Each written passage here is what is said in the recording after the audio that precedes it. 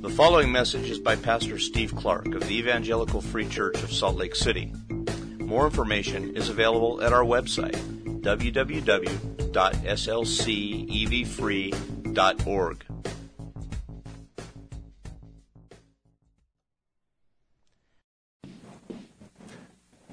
Pray with me. Oh, Father, there is wonder in what that song is about. You have risen from the dead, Lord Jesus. And you have conquered death. It is awesome. It is awesome. And so, Spirit of God, I ask you to run through the room and draw your people. Awaken them. Father, would you speak to your people through your Spirit? Wake. Wake. Come awake. Speak to those of yours who are yet dead in sin. You have known from eternity past. Would you call them and speak to them? Awake. And those of your people here who already have been awakened, stir us again this morning. Bring life to us. Breathe life into your people. Fill us with a tremendous hope. What we talk about in the passage this morning is about how we were without hope, but now are with hope. Fill us with that hope, Lord. Cause us to walk in it, hope-filled. Willing to lay down everything because this hope is so vast. It sustains us in every endeavor. It draws us to look to the future, smiling, not afraid. Lord, I know fear. I know what it's like. Many of us here do. Most of us know it. But speak to us. There is nothing to fear. You have won. Remind us of that, Lord. Speak from your word this morning. Stir your church. Gain great honor from your people here in this place, across the globe today.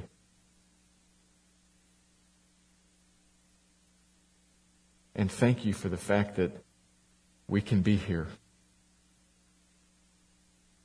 together with one another, meeting with you over your word, filled with your Spirit.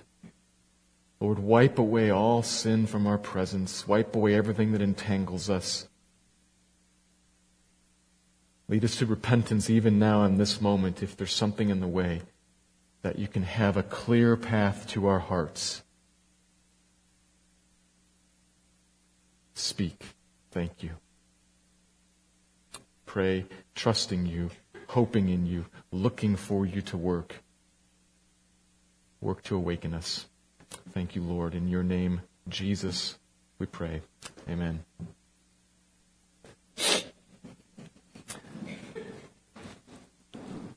On this Easter morning, we're stepping away from our usual study in the first 3 chapters of the book of Revelation to take an opportunity now to consider, to focus on, and to remind ourselves what it is that we celebrate this Easter weekend. Which includes, this whole Easter weekend includes Good Friday as well as Easter Sunday morning, what we celebrate today. The whole thing.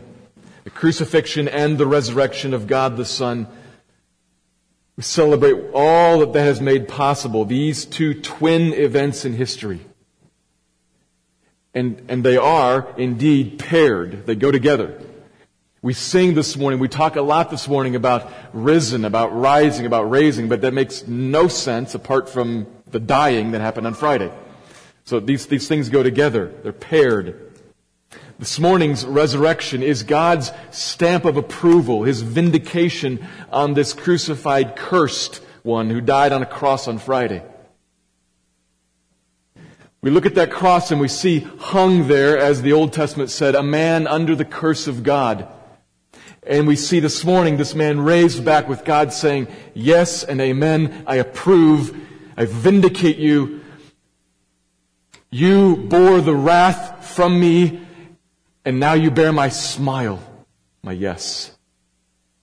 So what that was about worked. He claimed to be God come in flesh, claimed to be the one who would go to the cross to pay for sin, and he was raised up to say, yes, it happened. He has triumphed over the curse, triumphed over the grave.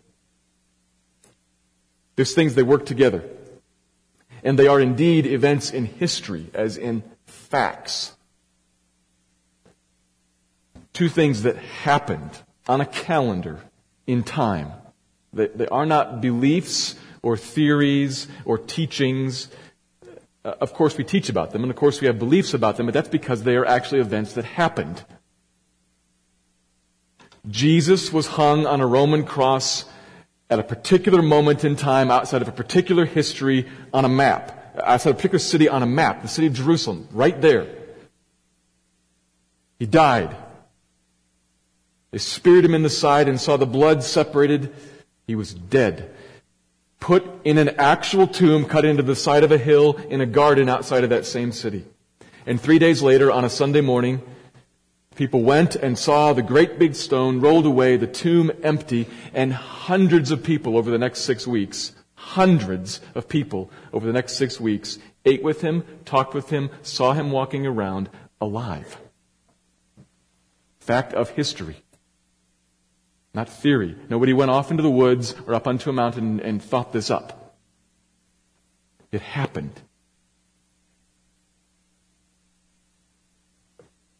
Which is amazing because dead people don't come back to life. Now Jesus, in his ministry, raised some dead people back to life and they died again. They're in their tombs. This one was brought back to life after claiming, I am God in the flesh.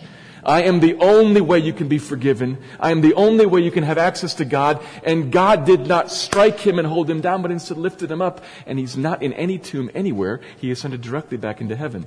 This is really, really unique. Unique facts of history. Things that happened. He has been raised. He is currently in heaven reigning, and he is coming again. Jesus is the Lord. And we celebrate that today.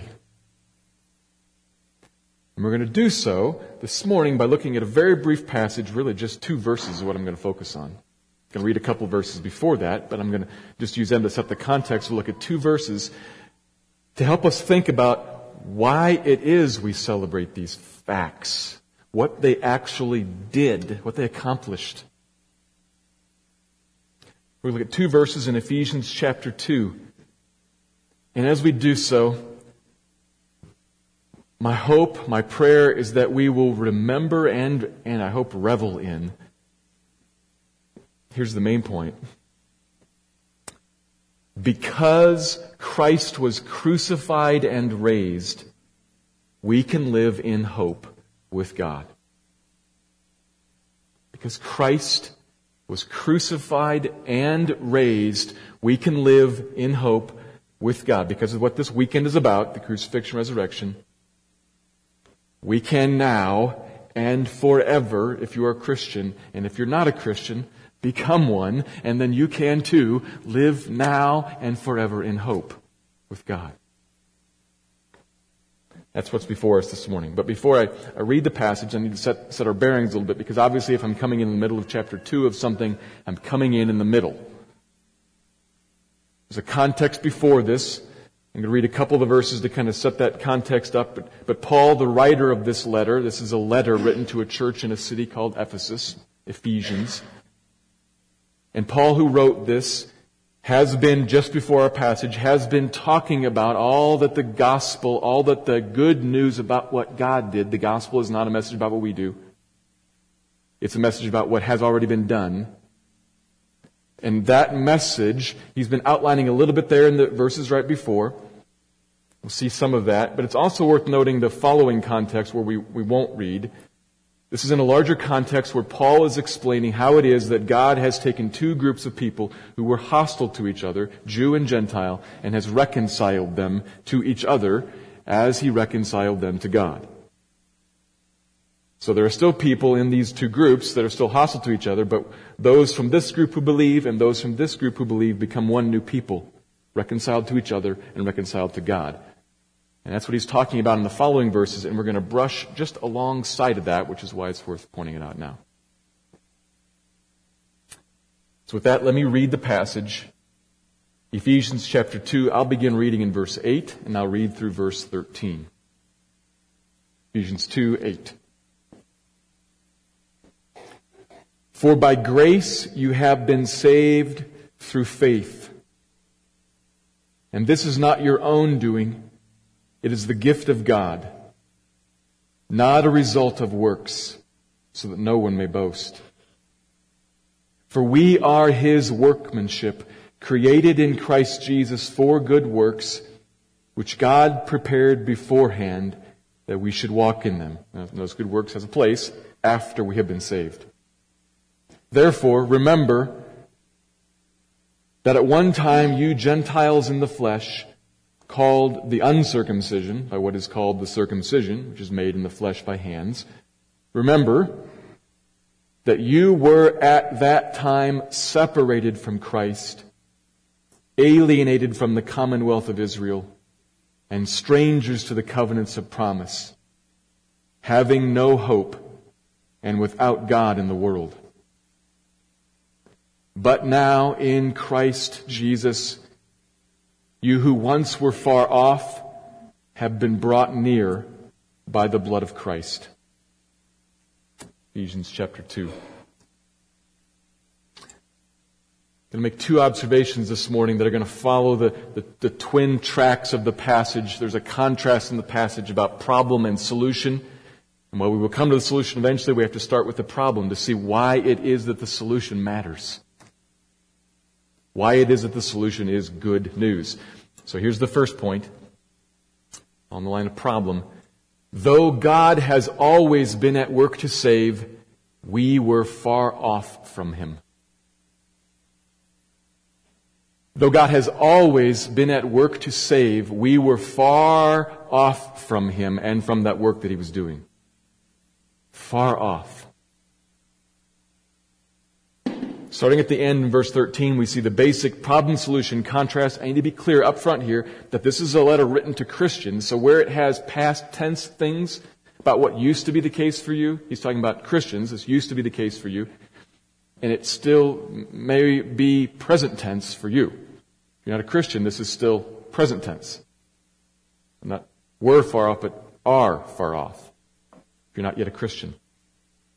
But verse 13 puts it, but now in Christ Jesus, in other words, Christians, you who once were far off have been brought near. There's the contrast. We were far off from God and all that He was always doing to save. And He has always been acting to save from the very beginning of the Bible.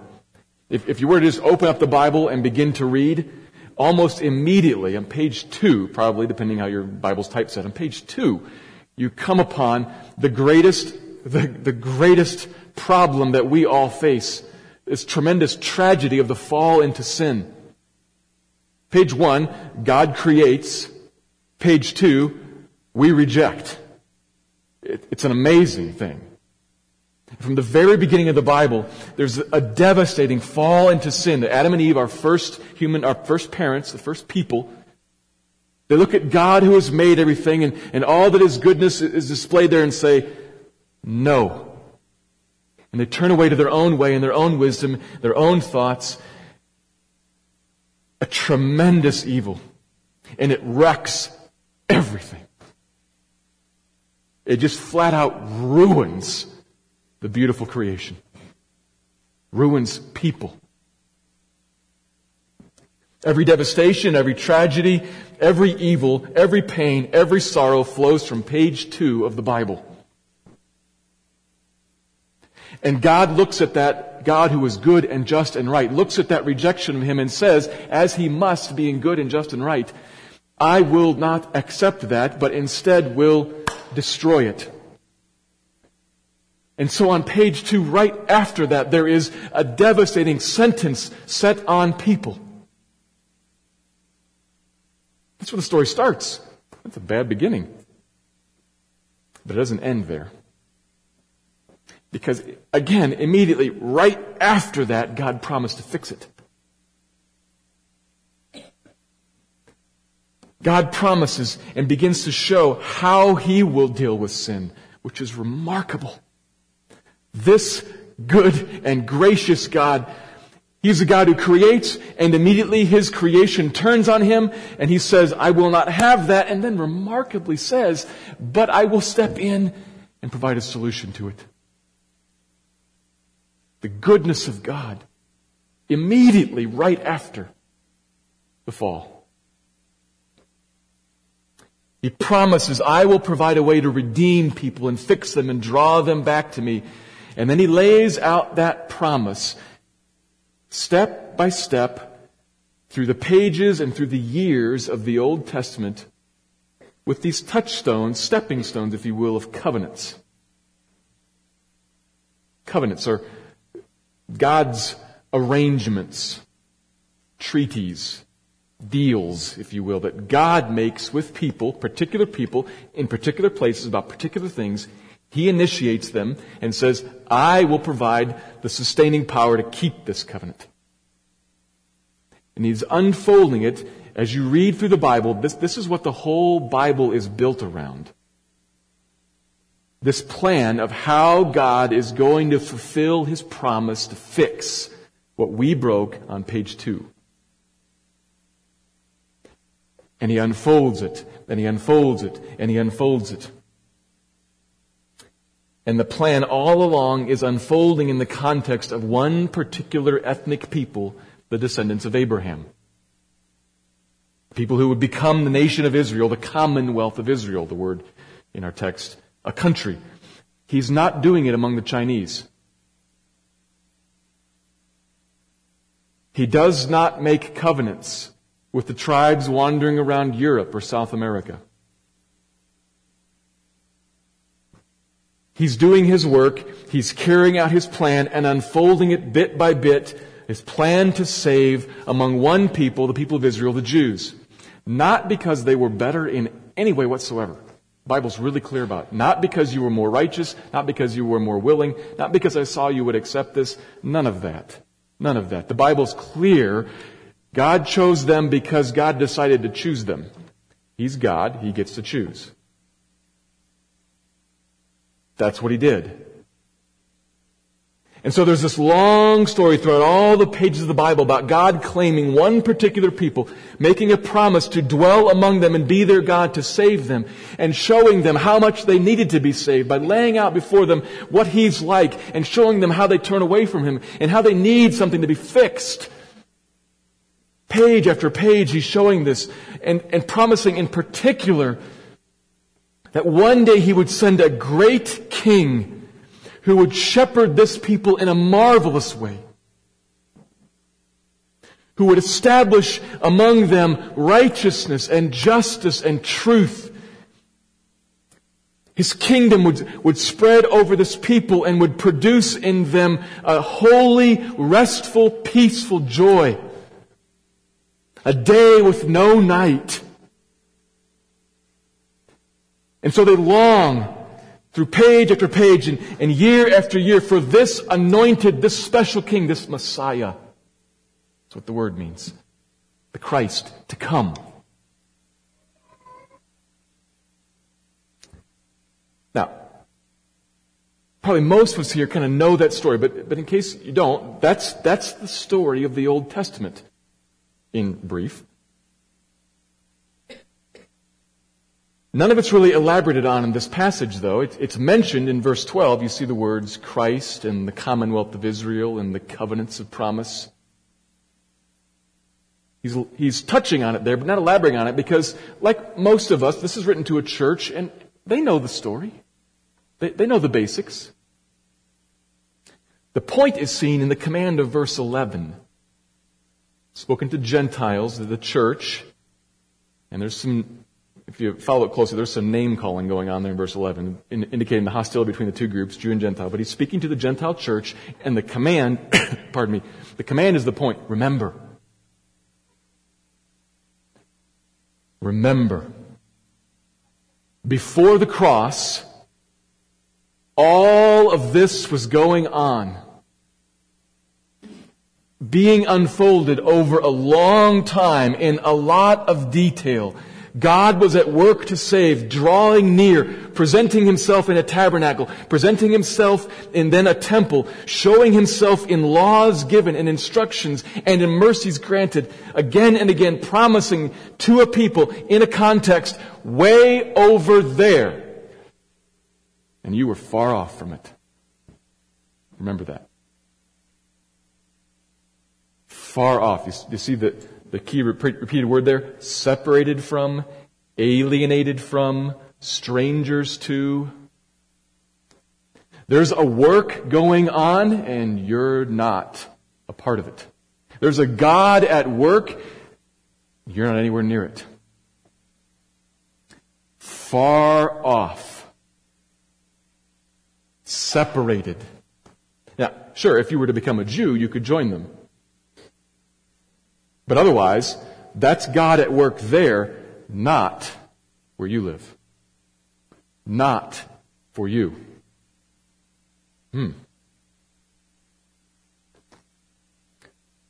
Frankly, you don't even know about it.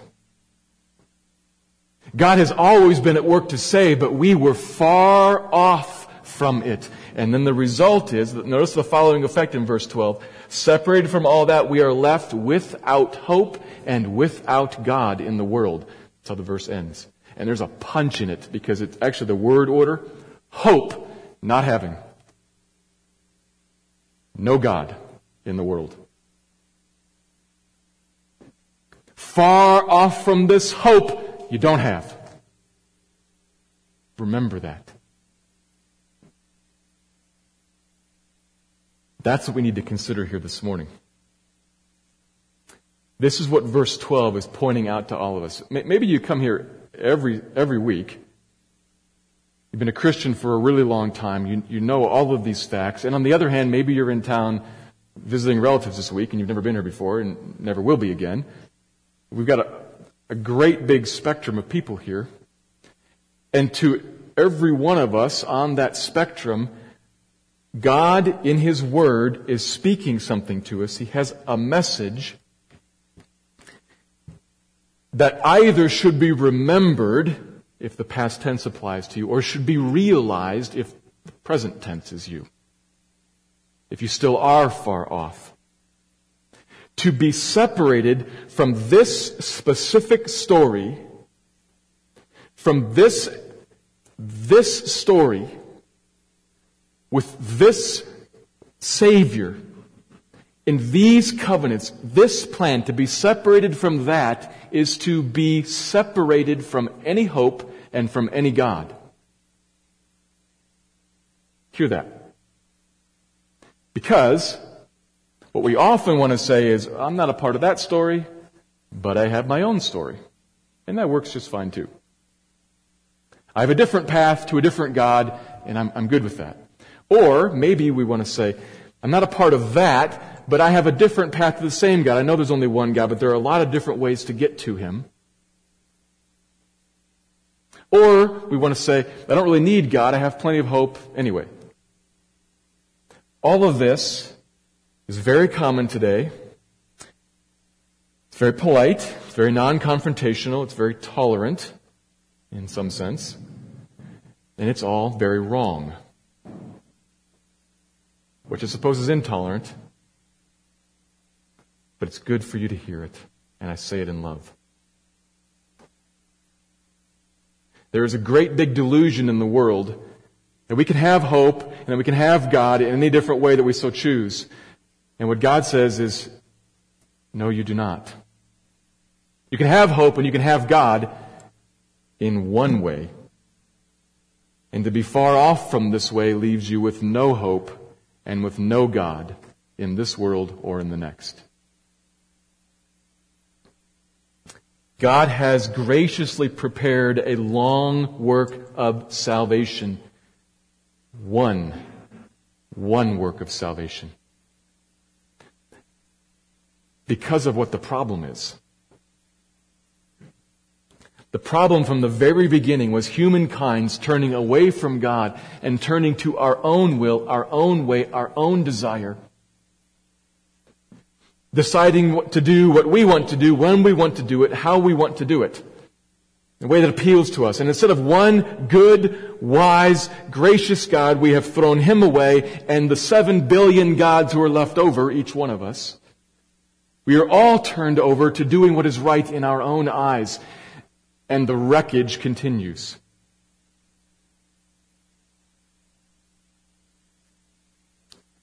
The rejection of God ruins us and ruins the world around us, and it earns from this just God a wrath that is total and terrifying if you understand it. And nothing that we do, nothing that we create, and everything we create is all the same. Nothing that we create fixes this. Everything, every religion, every philosophy, there are 10,000 different religions in the world, and they are all, except for this one, all alike. Everything centers on teaching people to do better, to shape up, to establish a more righteous set of rules and follow them more carefully. None of that works. It doesn't touch us in here. God has said in His law that He requires of us, and He can require it of us because He made us. The Maker gets to call every shot. The Maker is in charge, and He requires of us total allegiance. You shall love the Lord your God with all of your heart, soul, mind, and strength. God has told us that repeatedly in the Bible. All. Not a one of us does it. And no rule we make up can change that. Most particularly because it's getting at our hearts. Our hearts are turned away from not just our behaviors. Love in the heart. Total allegiance. Can't happen. We are left separated from Him without hope, clinging to all kinds of stuff in the world, which is just tragedy. Nothing temporary can give you a permanent hope. Think about that. Nothing temporary can give you a permanent hope. But man, do we try.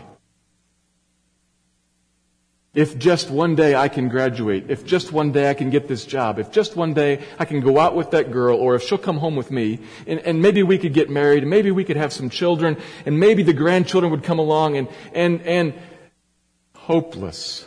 It all passes away. We are flowers quickly fading. We are trapped in bodies perishing. We are people of decline. Paul says in 1 Corinthians 15, we are trapped in decay, in dishonor, weak, passing away.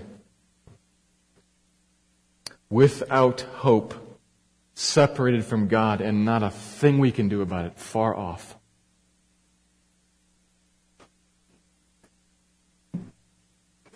Remember, that's who you were, maybe who you are. Remember. Because that sobers us and puts us in a spot to say, I can't do anything about that. But amazingly, this God can and did. Which brings us to the second point. The other half of the contrast. We were far off. Here's the second point. We were brought near by what God provided at Easter. We were brought near by what God provided at Easter, the death and resurrection of Jesus. And notice, it is brought near, not came near. I did not come near. I was brought near by God. This is the goodness of God who has done all of this. He brings us near. We don't come. He brings.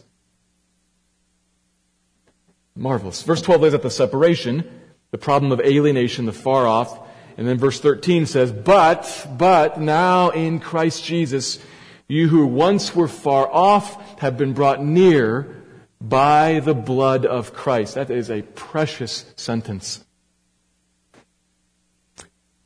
Christian, this is at the heart of your hope.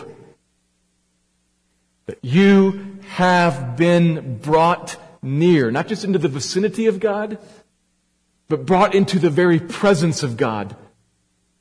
Brought into union with Him, something that could not happen at all before. God has made it so.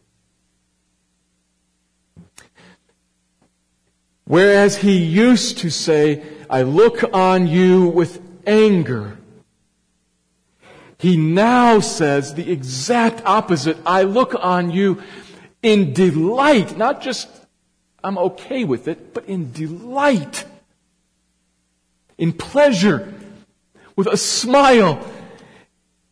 Rests on you a hand of eternity-changing love. All because of, the operative phrase there, by the blood of Christ. That's what made it so. By the death of Christ, by Good Friday's cross. When the Bible talks about by the blood, it means death. It does not mean that Jesus in some way can slit His wrist and bled a little bit, or sweat drops of blood and that's what it is. No. He shed His blood. In other words, He died. Because of His death on the cross, that's what brought us near. That's what could bring you near. Well, how? Well, it's because the blood of Christ brings us near because of what's at the heart of the problem. Because of what's at the very core of the reason that we were far off. Because of the holiness of God. Long story made short, the reason that behind why God worked in one particular place and way is because of His great holiness and His need to dwell in a clean place.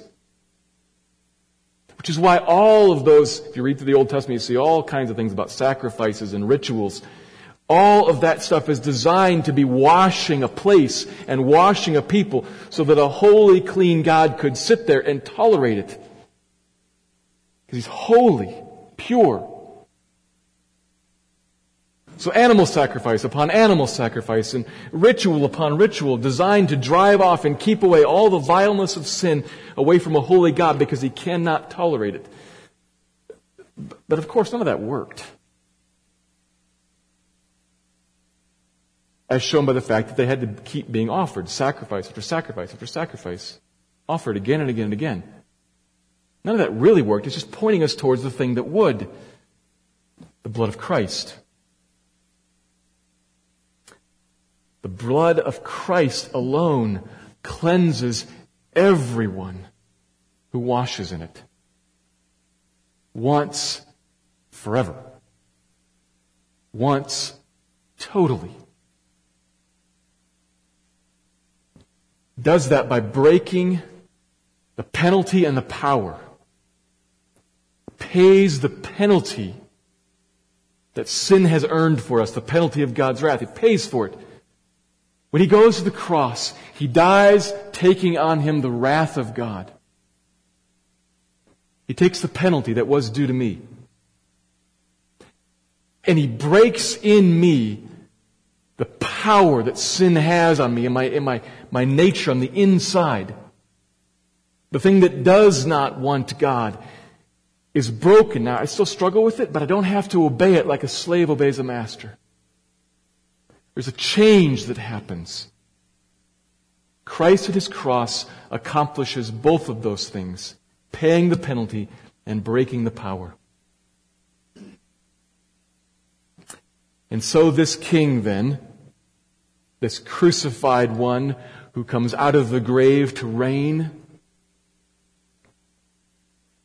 He looks on me now, on everyone who believes in His blood and makes a covenant with everyone based on that blood, not based on a bloodline. It's no longer an ethnic people defined by a bloodline. It's one people defined by His blood. And all who trust in His blood alone to wash away the sin off of their hearts.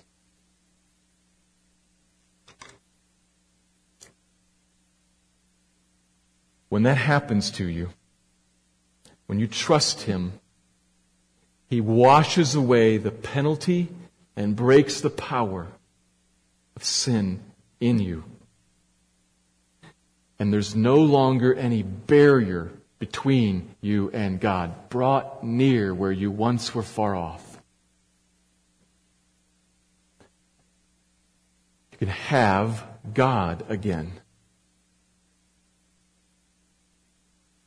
A good God who did it all. You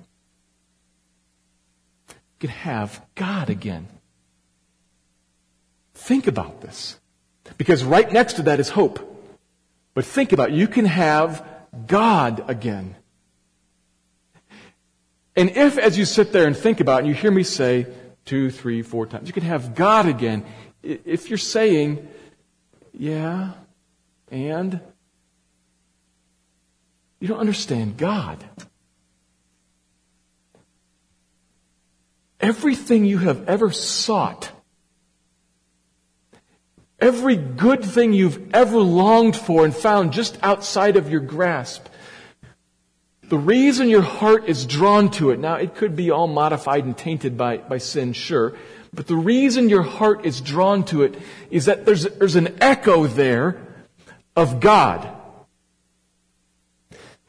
It's a shadow of something greater and supreme. You can't see that there. You can just see this. I want that. Oh, I long for a little bit of rest, a little bit of delight, a little bit of peace, a little bit of contentment. All of that's Him. And a little taste right here that you're longing for. The old song about looking for love in all the wrong places.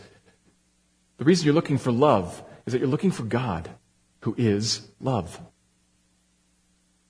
To say you can have Him again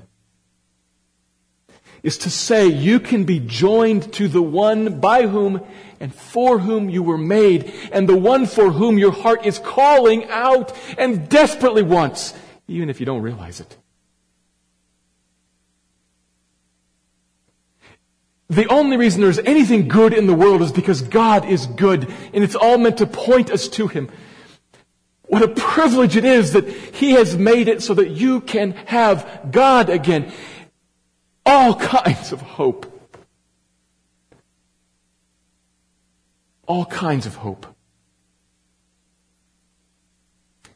Having God again means that here in this world you have one not only who is good and meets the call of your heart, but who reigns over every single thing you face that is troubling and hard and frightening and says, I've got it. Trust me. It's under control.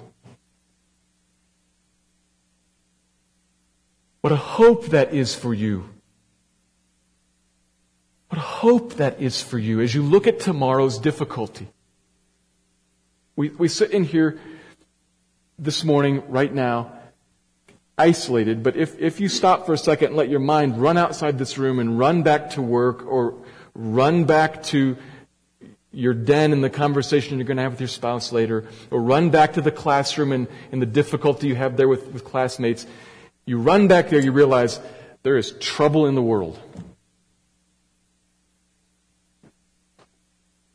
And with God, you have one who says, I reign over it all and I have it. With you as mine, nothing happens to you that I don't control for your good. There's great hope in that. But more than that, there is the hope that the resurrection speaks to. A hope that says nothing here is permanent, and all the trouble that you face is passing. We are flowers quickly fading. That is true. Christians and non-Christians alike. We are right now trapped in bodies that are perishing, that are decaying. Our strength runs away, our minds fade. That is true.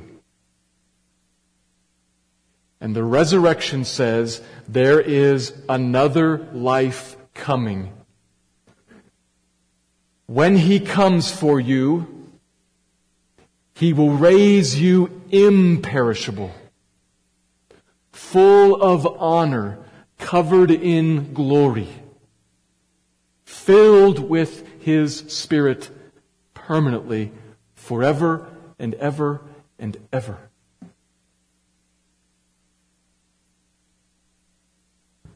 Do you think about that?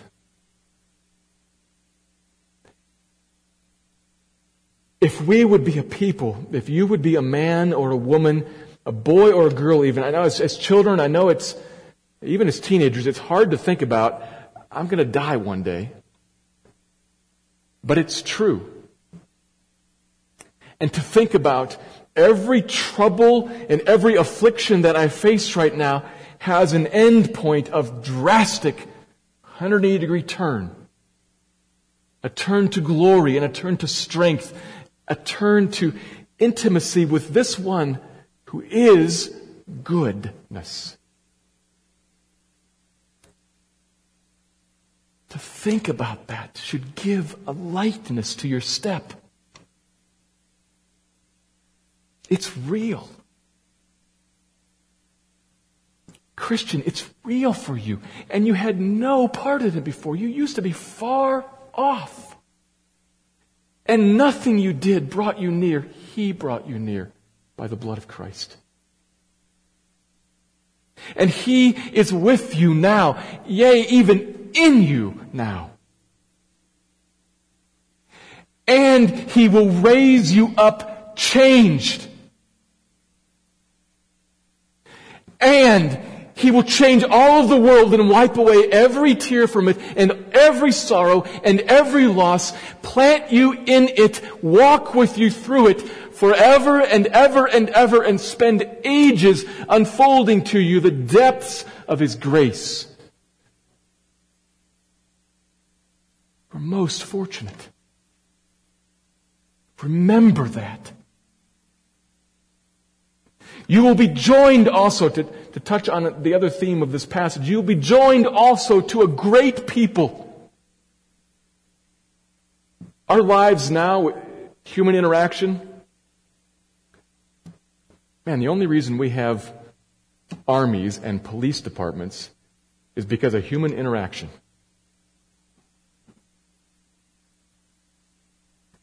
All of you soldiers and policemen will be out of a job.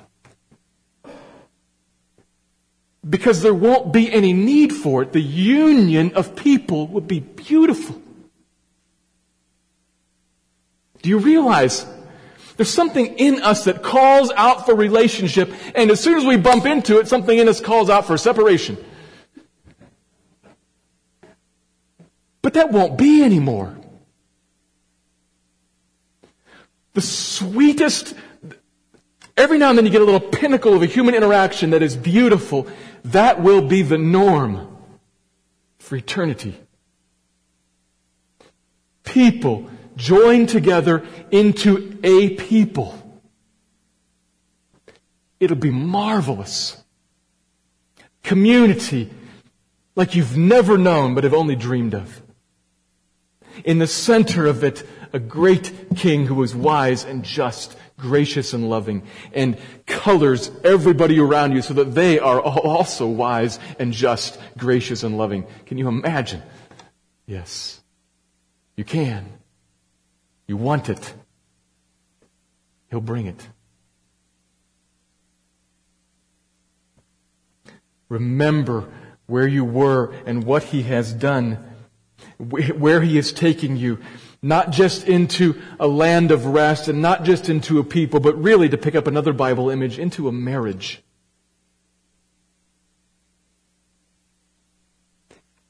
Into a wedding feast that leads on past that to a marriage like none of ours. We're still sinful people, a human interaction thing again. But we will be married to this great groom. He is a marvelous king. He is a fantastic ruler, and he is a tremendous lover of the soul. Yours forever.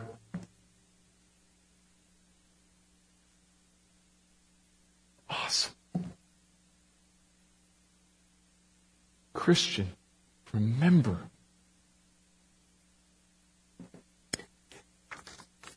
And I should also ask, do you yet need this? In other words, I talk about what used to be and what will be, but are you actually in that camp, or is this what still is and what might be for you? God has done a marvelous thing at the cross and in the resurrection to provide a way that you might have Him and with Him might have hope. But right now, if you don't have Him, every hope you lean on is passing, failing, empty. The guy you hope in isn't the answer. The money you look for won't do it.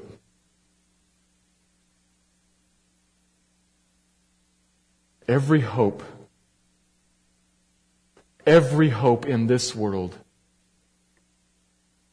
leaned on, trusted in, will fail you. But here is a hope.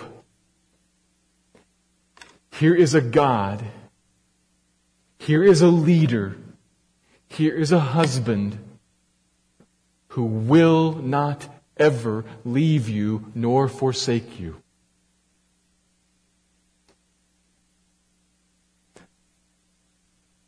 He has proven that by coming out of the grave alive. He lives today and says to you, trust me. Throw everything on me. Don't hold anything back. Here is a God who stands and at the same time looks on human sin in anger and provides in tremendous love a solution to that very problem. And He bids you come and take the solution. Come and trust it. I put it on the table right here and say, believe, and I will deliver you. And I will love you with an everlasting love and pour out on you steadfast, loving kindness forever if you come. But if you do not, He won't. And you are left still without hope and without God in this world. Don't stay there. Don't stay there. But come to Him and trust Him and find life.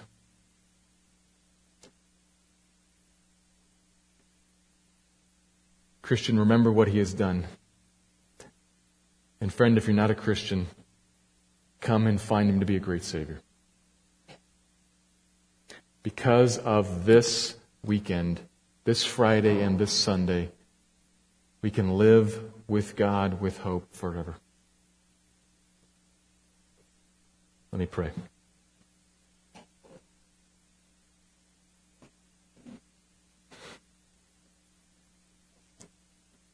Father, You are so good to provide for us the solution to our deepest need. Thank You.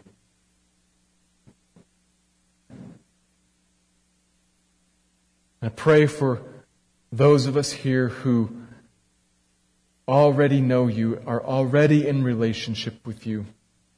I Pray that you would move in them to press on them great, wide hope. I know a smattering of the issues that people face, some very small percentage. We face troubles at every turn.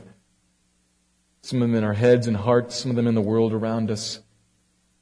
In all of that, Lord, will you speak to them? I am here with you, and so you have a great hope. Speak that to your people, even now. Father,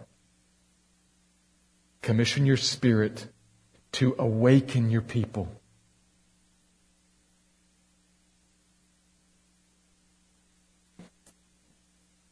And Lord, on those here who do not know you, would you please work to call into yourself some man, some woman, some boy, some girl.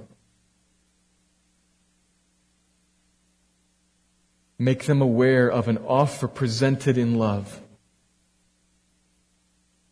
That is an offer they can't refuse. Make them aware of that. An offer they don't want to refuse. But the only offer there is, one that can't be refused. Make them aware, open their eyes, give them faith, warm their hearts. Shine, Spirit of God, and illumine the beautiful Savior Jesus. We look to you. We can't do it ourselves. We look to you to do your work. Thank you for a path that brings us near. Thank you for a chance to celebrate and to remember. Build your church, Lord. Have your way among us. Honor the Son. Bless His children. Bless His bride. Cleanse her. Thank you. Thank you, Jesus. We love you and we trust you. Amen.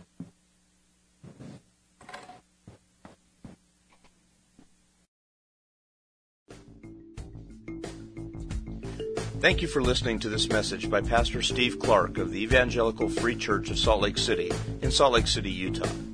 Feel free to make copies of this message to give to others, but please do not charge for these copies or alter the content in any way without permission. We invite you to visit our website at www.slcevfree.org or call us directly at area code 801-943-0091. Our mailing address is Evangelical Free Church of Salt Lake City, 6515 South Lion Lane, Salt Lake City, Utah, 84121.